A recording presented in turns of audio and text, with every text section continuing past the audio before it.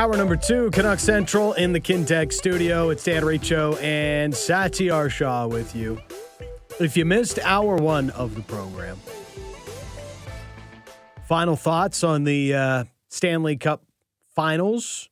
Vegas beating the Florida Panthers in 5 in what was a rout. They tripled up the Panthers in Game 5, 9-3 the final, and skated to their first ever Stanley Cup win, doing it in just 6 years of existence. Quite a few teams not loving that, but that's their problem, not Vegas's. And also, Kevin Woodley joined us, plus a big off-season primer on your Vancouver Canucks. What are the priorities? What needs to get done? What will get done? How will they open up cap space? When will that happen? What are they looking to add once they open up that cap space? So check that out. Now available on podcast with your favorite podcatcher. Subscribe to Canuck Central. That way you never miss an edition of the show. Of course, all of the post-game shows are on the podcast feed during the course of the regular season and playoffs if the Canucks ever get there. Also, exclusive interviews and inside info for you, the Canucks superfan, to enjoy. But it is a Wednesday, so you know what that means. It's time for Overrated or Underrated here on Canuck Central.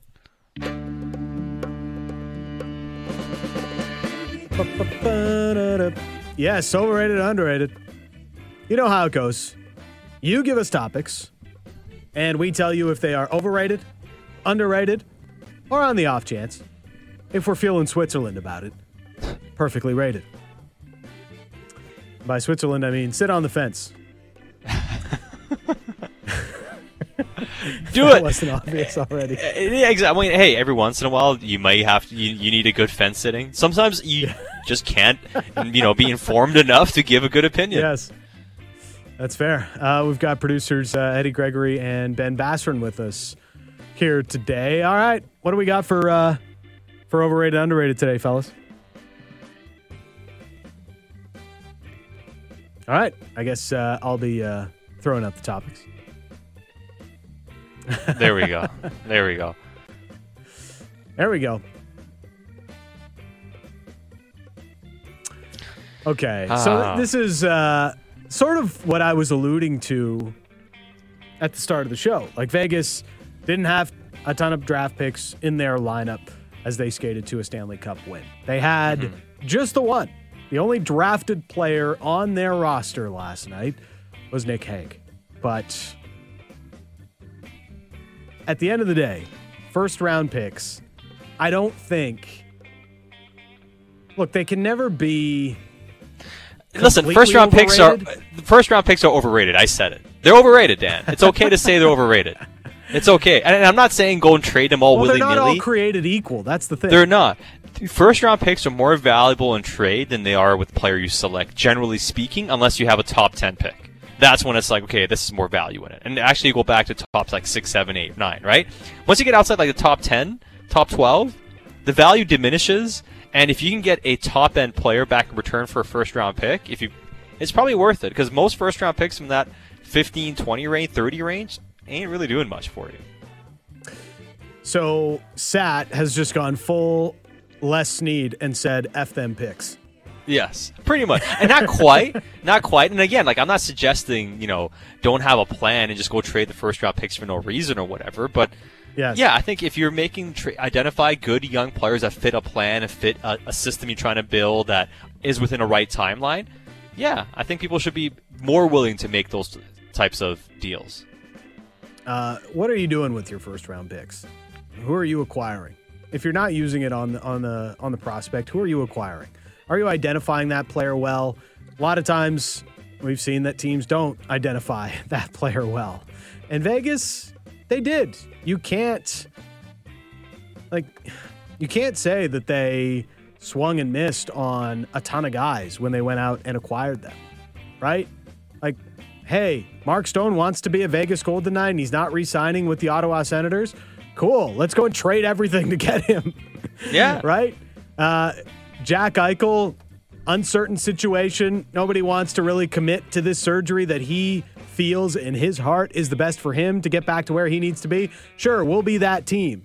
those are big, bold moves, bold things that Vegas did, and then used their first-round picks to their advantage. You know, they collected a bunch of them in the expansion process, and I believe they thought they were going to use them.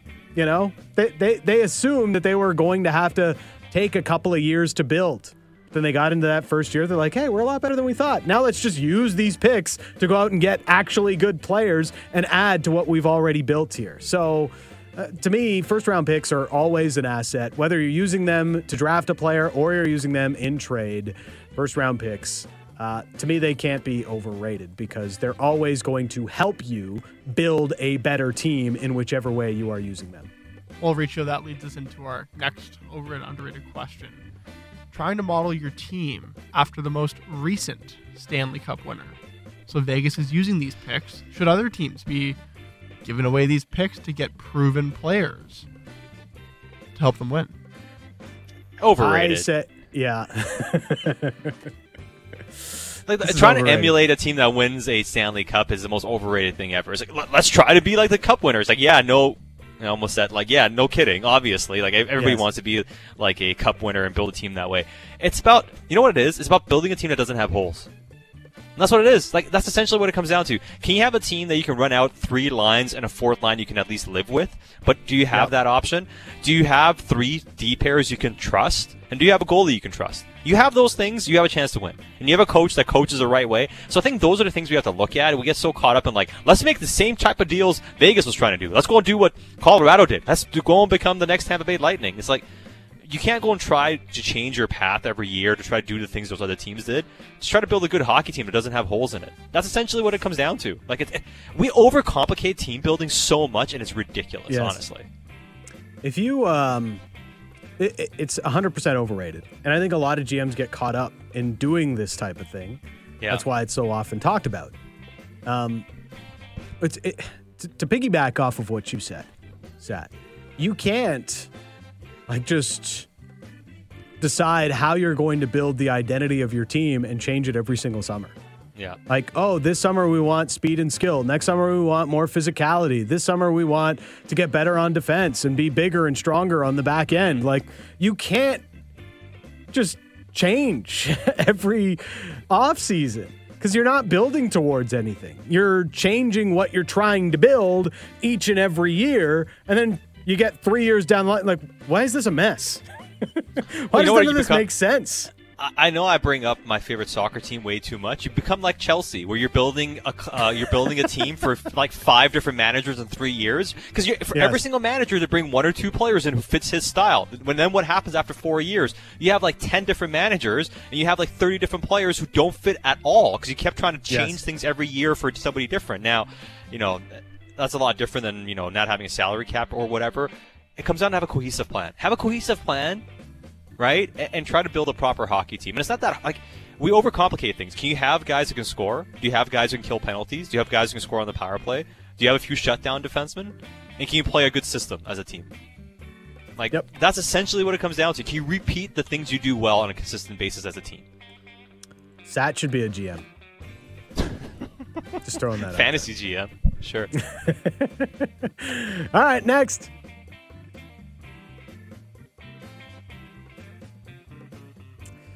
It is overrated. Ooh. Overrated. You're using overrated all the time today. Overrated unless you have Vasilevsky, essentially, right? I wouldn't even. I guess Vasilevsky, he's the one goalie where he's making a bleep ton of money and he's won. Yes. I guess Carey Price that 1 year in the bubble, his knee held up and he almost carried Montreal all the way to a cup win. But it didn't end up happening. More often than not, these massive goalie contracts have hindered a team's building process than they have helped it. And if you build a proper team in front of your netminder, it goes back to what Jim Rutherford and Patrick Allvin said at the end of last year. We can't have a hockey team that is completely reliant on great goaltending. It's not a way to build a stud team in today's day and age. Patrick Waugh was a unicorn. And even him, Those cups he won with Colorado, guess what? They had an incredible team in front of him, and he wasn't standing on his head as much as he did in the 93 playoff with the Montreal Canadiens. So, like, the more you look at the history of the National Hockey League, and yeah, you need great goaltending to win a Stanley Cup. That is an obvious point.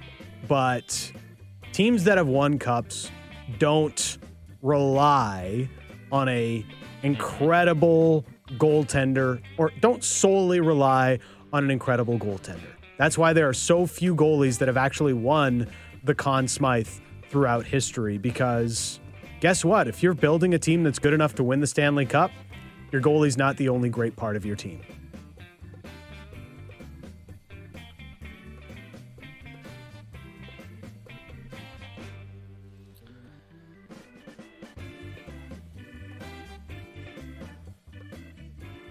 So percentage right now of the cap? with right now with this cap, it's between 5 and 7 million, I'd say. Yeah, I'd say I put the number. So right now, Thatcher Demko makes up 6% of the cap at $5 million. Yeah, I think that's about the right number. You know, like I don't want to spend more than about $7 million total on goaltending, and that includes the backup goaltender. You know, like, you know, can you do 5 and 2? I'm not against that. If you have the right backup, you can rely on. I'm not against having 6 and 1. 6 is kind of the number I'm kind of my top for goalies. Now, it all depends on circumstances, but if we're giving, you know, 6 is the number for me unless you have Vasilevsky. Yeah, at the high end. That's between 5 and 7 million. That's what I'd be comfortable paying. And I don't think there's a goalie. 6. Yeah, I don't think there's a goalie in free agency this year that I'd be willing to spend that on. No. Truly. No, definitely not. Not in free agency this year, no. And again, like, we're not doing the Thatcher Demko thing, but, like, he's here for 3 more seasons, right? This season and 2 more after this. Unless you get him on a bargain cheap deal, I'm not extending Demko at 31 to a big contract. Yeah. Hear you on that. All right, next. Overrated, underrated. Rogers Arena guardrails. Clearly overrated. I think that's caused a lot of consternation for the team, to be honest, because obviously it's a pretty bad. You know, we all saw the optics of it. You know, not great. Yes. You know, big moment, and thankfully nobody was seriously hurt, but still bad enough that I think it hasn't been a fun few days dealing with that. I don't think so. I'd say underrated. I'd say underrated railings. We never knew railings were this underrated. Yes, guardrails underrated. Was anybody at the UFC event? I mean, no? From us, you mean? Yeah. No, I don't think any of our office was there. Interesting. No, I mean I like UFC, but we didn't cause the guardrails to fall. That's definitely true. We were not being rowdy. It is UFC, definitely something you should go out and watch if you haven't watched a UFC event in the past live. I know it wasn't the greatest card, so I'm not really hammering people that didn't go necessarily for this one because it can be expensive getting out tickets and everything else, and inflation in this economy. I get all those takes, and it wasn't the greatest card. But mixed martial arts always a fun event to attend in person. Oh yeah. I went to the first 100%. UFC event in Vancouver many years ago. A lot of fun. One of my buds was on that card, I think. Really? Alex Ricci. Yeah. Really? Yeah. Alex Ricci's your buddy? Yeah. Not even lying. I had a Mexico trip with Alex Ricci a bunch of years ago. It was great. Yeah. I don't know why this has come up in conversation right now, so let's move That's on. the first time I heard it. My buddy Alex Ricci. I didn't know you had buddies in the MMA world. Dan Ricci's influence stretches far and wide. You never know, man. Woodbridge is a big place. Very, Small very town, big place. All right, next. Okay. I got a take on this. Overrated. I actually despise retiring numbers as a philosophy. I hate it.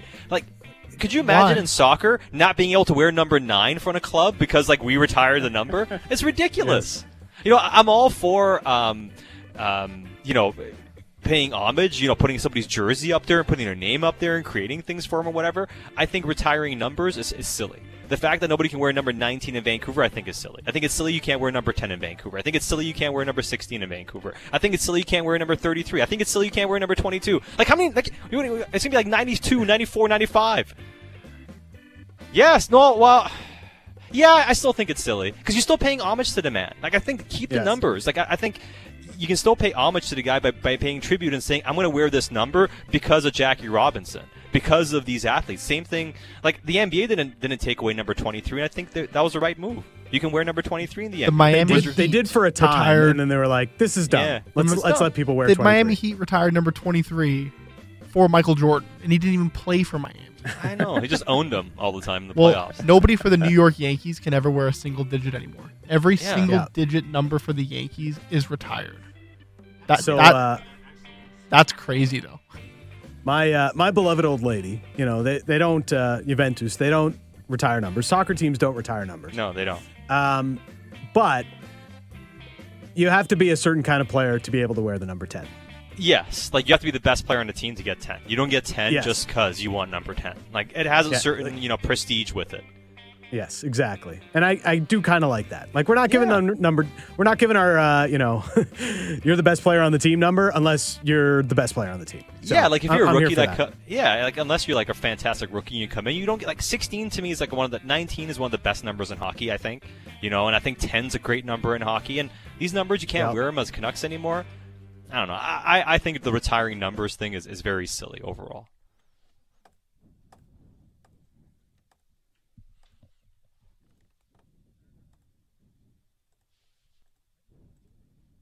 Yeah, I can see that. Mm-hmm. Oh, 100%. Yeah. Yeah.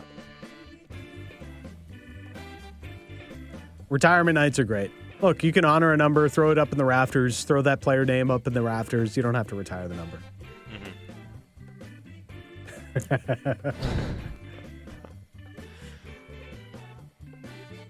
Yeah.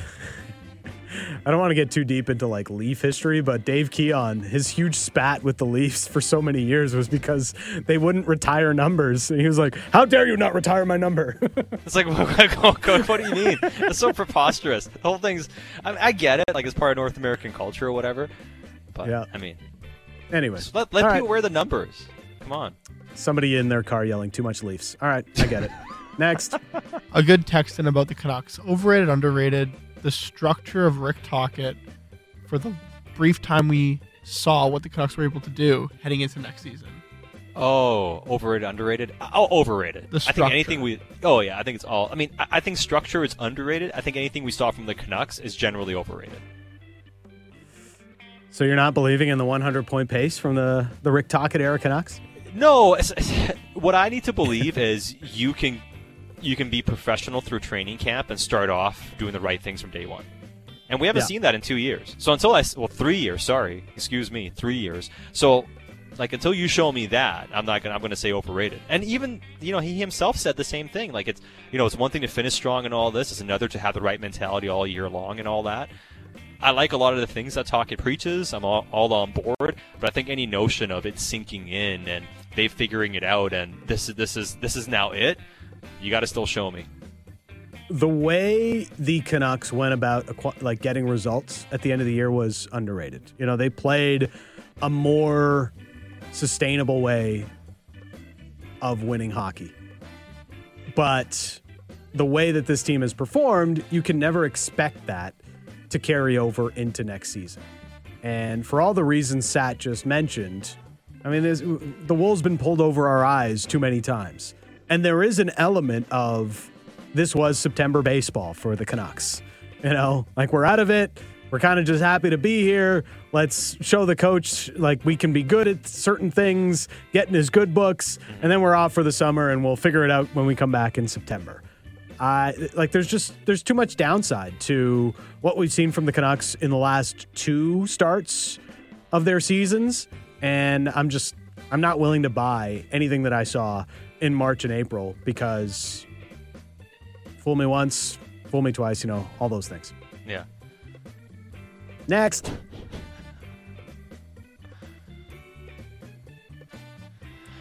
Slip-on shoes. So I mean, Underrated, man.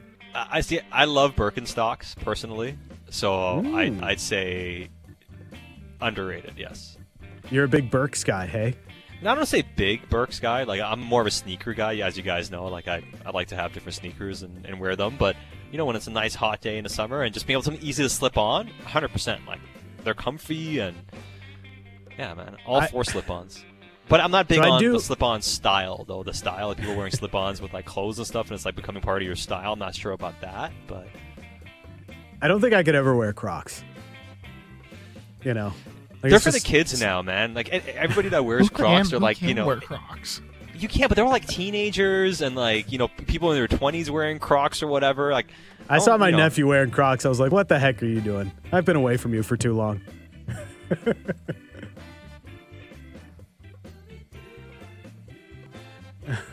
Oh, dude, I see people at the gym wear Crocs all the time, and they have like little decorations like on their decorations Crocs? and pins and stuff on their Crocs and everything like that. And I know all like younger people in their 20s or whatever that you see. So I don't think I can wear Crocs because you remember the Crocs used to be like an old man shoe before. It's like you wore it because like, oh, you don't care. Now it's become the young person shoe. So if I'm like wearing Crocs as somebody who's almost 40, I want to look like I'm trying to be right. So exactly. Like, my Air Force Ones are basically slip-on. Like I haven't had to tie them in forever. I just Do you use a shoehorn? I just use a shoehorn? No, I just you don't slip them on. I'm a big shoehorn guy. Oh yeah. I mean, it's like it's part of the like plus 35 package, I think. Big on. I do. Now I do. Shoehorns, honestly, they're fantastic. Especially if you have like sneakers, if you have them nice and tied nicely or whatever, and you want to slip them out and you want to get back in without untying them. Use a brilliant invention. It Who's really the guy is. that invented the shoehorn? Probably the same guy who invited sliced bread. Just a brilliant invention. Okay. Here's the deciding factor on slip-on shoes. Has any of the Tony Romo Skechers commercials gotten you to buy slip-on Skechers? No. No. All right. So slip-ons are overrated. Somewhat.